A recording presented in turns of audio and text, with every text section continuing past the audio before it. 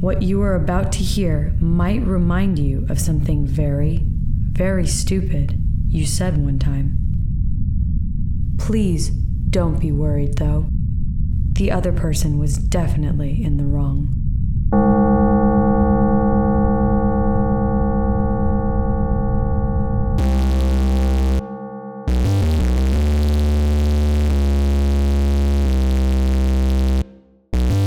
Hello and welcome to the Kakos Industries corporate shareholder announcements. At Kakos Industries, we help you to do evil better. My name is Corandeeth III, and I am CEO of Kakos Industries. I had an interesting meeting with Grace Rule earlier today. Usually our meetings are of the I'm doing something wrong and this is how it needs to change variety. Today was different. Grace seemed upset about something. I have never, in all the years I've known her, seen an expression on her face at all, so sadness was a surprise.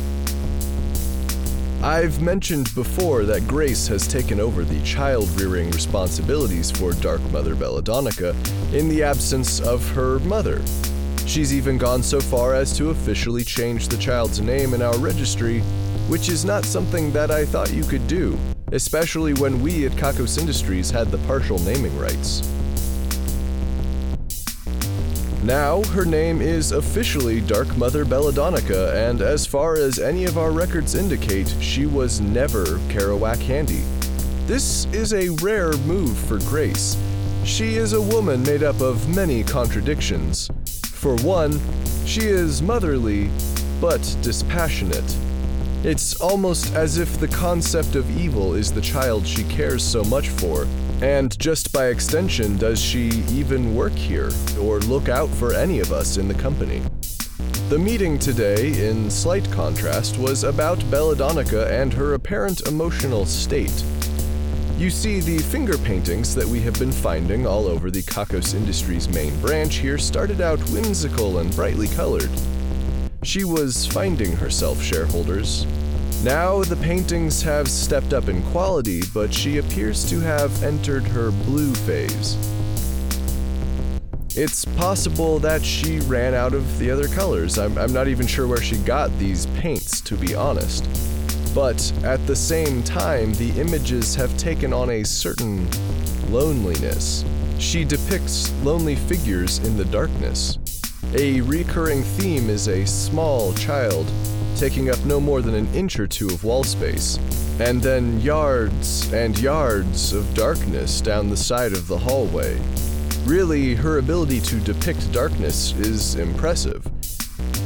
I mentioned that she's only using blue paint, right?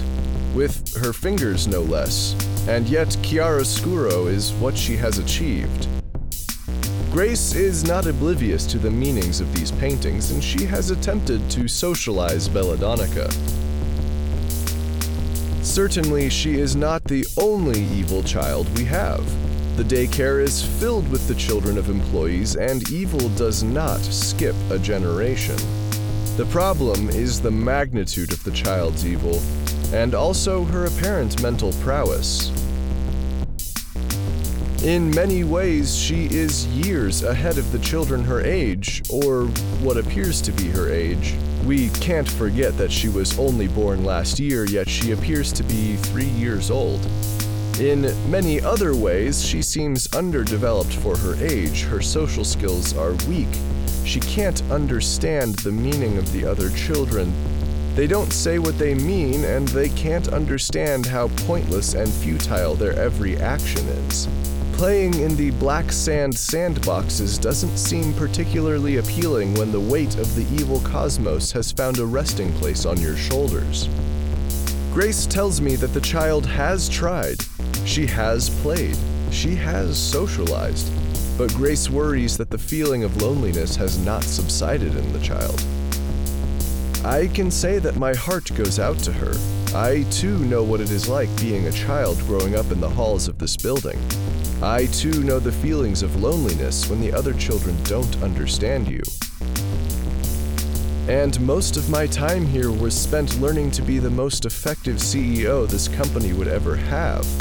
It really didn't feel like my life was mine until my grandfather died.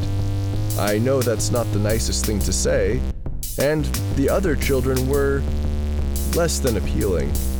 I spent most of my time in studies, or taking long naps. I've gotten off the topic, shareholders. We still don't know what has caused Belladonna to age in this fashion, or to become such an entity of darkness.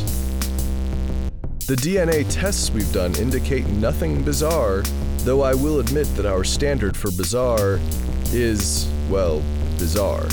You get used to seeing things around here. Some of them so beautiful that they make you ill.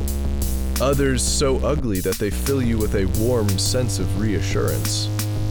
Truly, the child could have found her way into anything. It's possible that she may have escaped from the daycare and found her way into something. It is unlikely that Dr. Dunkelvissen had anything to do with her transformation. He does hate children.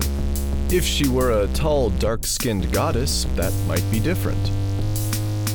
So perhaps she found her way into an old and forgotten technology that changed her. Perhaps she found a temporal rift that we had merely attempted to wallpaper over. Her origin in this sense has little effect on the situation, though, and the situation is that Grace finds herself, for perhaps the first time, ill-equipped to handle a task of great importance to her. I told her it would be okay, and that time would heal all wounds. For all we know, tomorrow Belladonna could be 90, or a barn owl. I told her it was best to spend time with her when possible, and these things would sort themselves out. Of course, I don't know if that's true. Do I seem sorted out to you, shareholders? Of course I do, because I am. The end.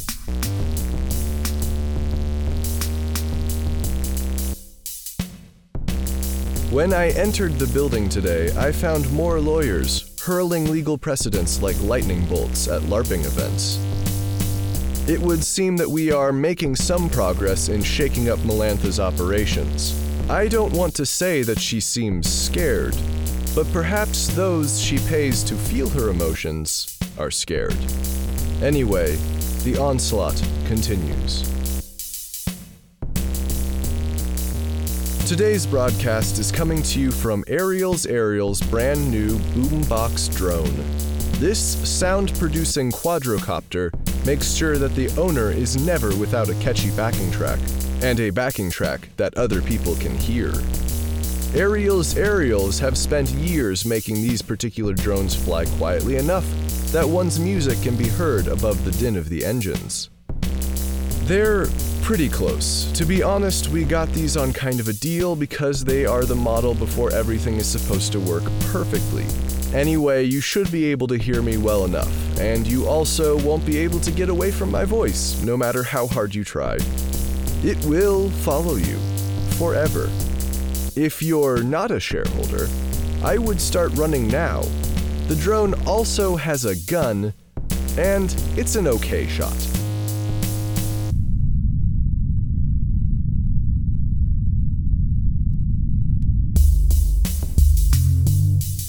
The Agriculture Festival happened, just like it's contractually obligated to.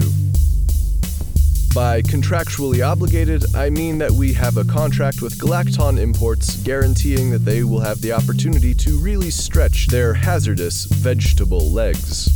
And that's about all that happened. Most of us tuned in from a long distance away to watch the carnage. It became pretty apparent, though, that no one else was going to show up. Not giant-ass foods for your face, nor even the Thorganites. At first, I was concerned that the representatives from Galacton Imports would be upset at this showing. After all, destroying the other teams is what they live for, and, if I'm honest, what many of them die for. They did not seem to be upset, however, not in the slightest. They merely set up their bundle of rhubarb like last year. Then, beside that rhubarb, they placed a small tree. We don't know what kind of tree it was. The Galacton employees then ran as fast as they could back to their spaceship. What we were left watching was the reigning champion of this festival being savagely and a little disrespectfully ripped to shreds. Both plants grew many times their original size, but their offering from last year was just no match for the horrific might of what appeared to be some sort of outer space apple tree. While Galacton wasn't actually competing with any of the other teams, we became quite certain that they had won this festival. Our contract with Galacton is not yet up, so we are curious and apprehensive to see what this festival looks like next year. In unrelated news, Galacton sent us an apple rhubarb pie. It was delicious, except for the rhubarb.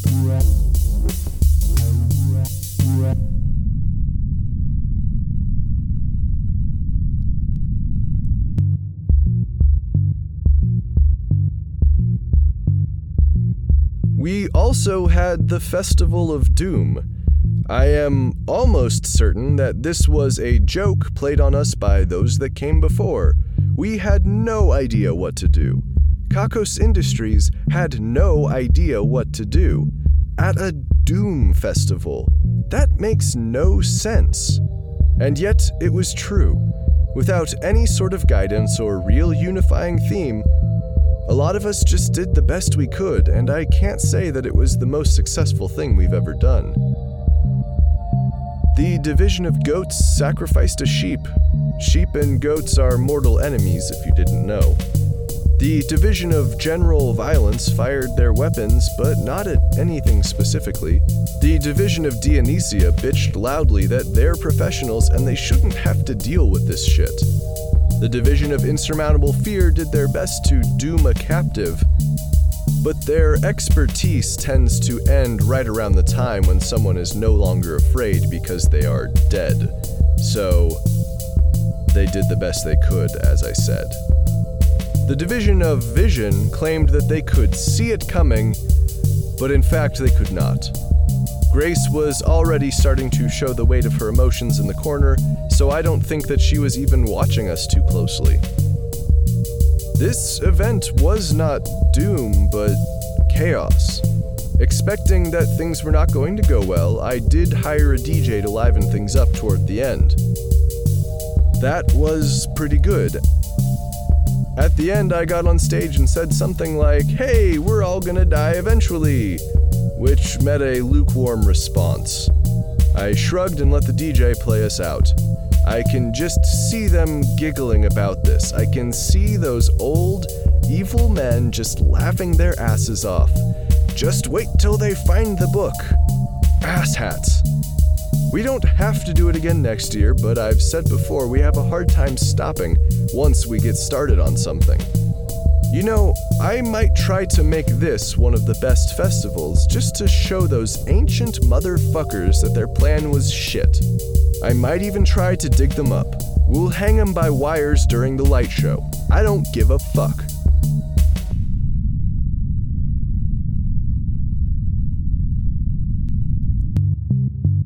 Ordinarily, we would have the Water Festival coming up. In the years that we've been doing this festival, nothing has ever changed. They're always just doing great. They're doing great right now. We got the whole place rigged up with old security cameras. They're just fine. It's great to remind ourselves that they're down there and that sometimes evil intentions bring about good. But a moment of silence is enough.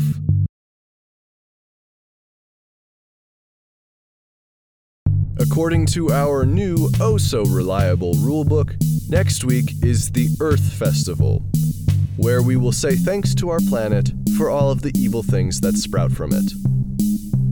I'm not a philosopher, but I'm going to go ahead and say that that includes everything. We're going to thank the Earth and whatever additional celestial bodies you might happen to live on right now for making life possible, and also death. The Division of Greenery will show us some of the plants we have in the various yard sections around the building and how they help to make a more evil life for all of us. Then we just might sit cross-legged in the dirt and talk about nature and things like that. I'm assuming we all then go to get new suits made because the old ones have been soiled. I am told that there's around a 30% chance of all of us ending the festival running through nature on some sort of sudden hallucinogenic trip. Well, we can all look forward to that, I suppose. I know you are all excited for me to get into some of the news from our various divisions, but first, I received another letter from my grandfather. These have been coming more and more frequently lately. For those of you who are new shareholders, my grandfather is dead, but he did set up a system where I would receive these letters at certain important times. Some of them have been more informative than others. Let me read this one to you. Corin, what was I going to say? Damn, those are good drugs. Love you, kiddo. Corin Deeth the First. Shareholders, I would like to emphasize that even after forgetting what he was going to say and writing down a half-assed I love you, my grandfather still scheduled this to be delivered to me. He could have thrown it out and then went about his day doing whatever it is that he did. Wait, there is an additional note on the bottom. There's a dark patch with a circle around it, and written around that circle is, I spit here, have the people in the lab figure out what I meant. I guess I'll do that. I'll have the people in the lab science the shit out of this. You know what they'll tell me? It's old man spit. I think he misunderstood the level of science we would have by now. I don't know.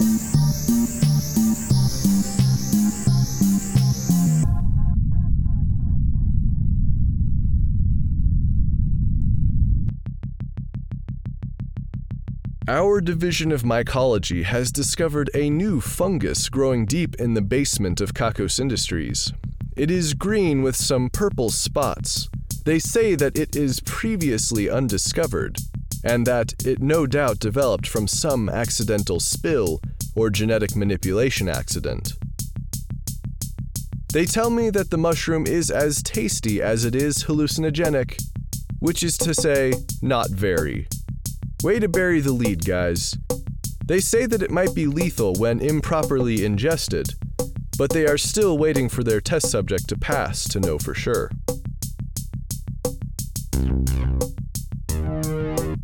Let's talk about the delightful couple down in the Division of Dams and Water Management. They are still resisting our advances, but we are persistent. We will do science on them, of some sort. Science. Maybe we'll mix up their DNA, make some clones, and then see if those two new people fall in love. That would be interesting. Or maybe we could transfer one of them to another division. Would they fall deeper in love, grow apart, murder each other? We don't have backups made of these two yet, so if they do kill each other, we won't be able to bring them back. They'll just die. I, for one, would be heartbroken.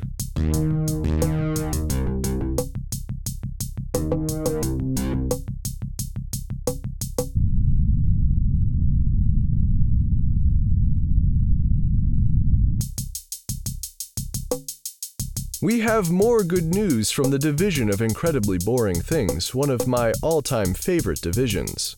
They have discovered a new tone of voice that makes even really exciting things sound incredibly boring. I'm not an expert yet, but I have been playing with it a bit. I am now going to read for you a description of an exciting laser fight in space, using the voice. Ahem.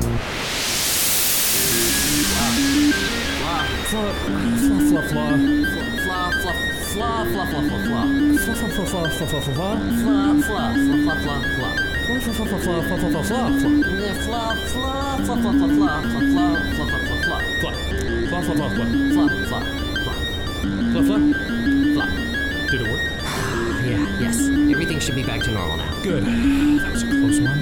Let's get back to work. You got it, sir. Well, wasn't that something? I nearly caught myself dozing off, and I'm the one reading.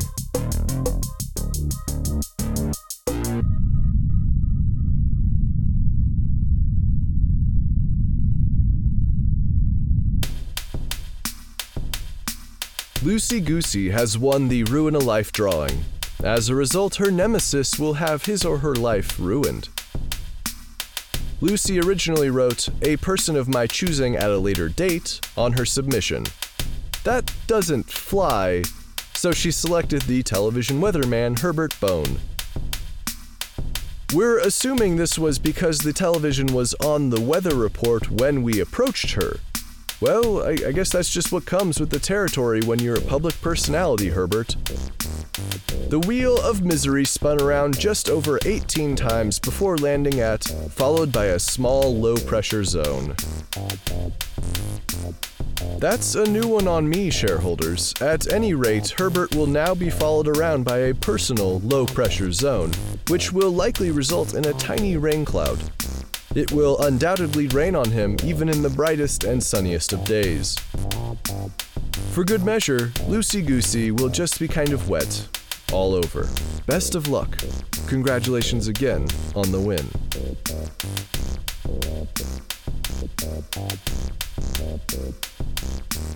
It is said that time heals all wounds. Sometimes it leaves a nasty scar. This is things we're taking credit for now. As you know, we can't be certain that anything we're taking credit for is actually our work, but it's a pretty good chance. This week we're taking credit for aerosol shaving cream, disposable razors, and those shaving snobs that insist on a straight razor. If you disagree with anything we've taken credit for, we will cut you down, and we will insist on a straight razor.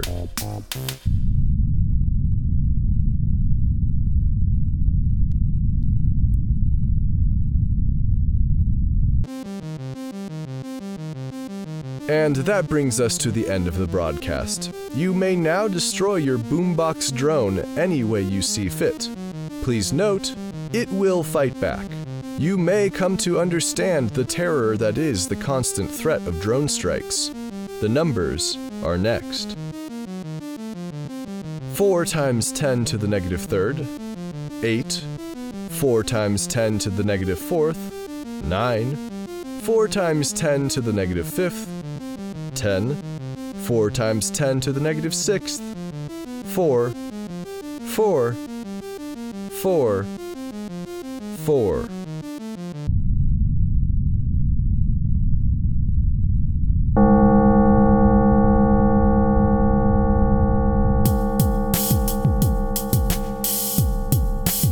Kakos Industries is written and produced by Conrad Mishuk, who is also the voice of Corin Deeth. The music is also composed by Conrad Mishuk. The introduction is read by Kim Aiello, and the credits are read by Hannah Jones, who is currently preparing for a Galaga competition. Special guest appearance in this episode by Sean Hennessy and Mike Hennessy. Check out kakosindustries.com for more episodes.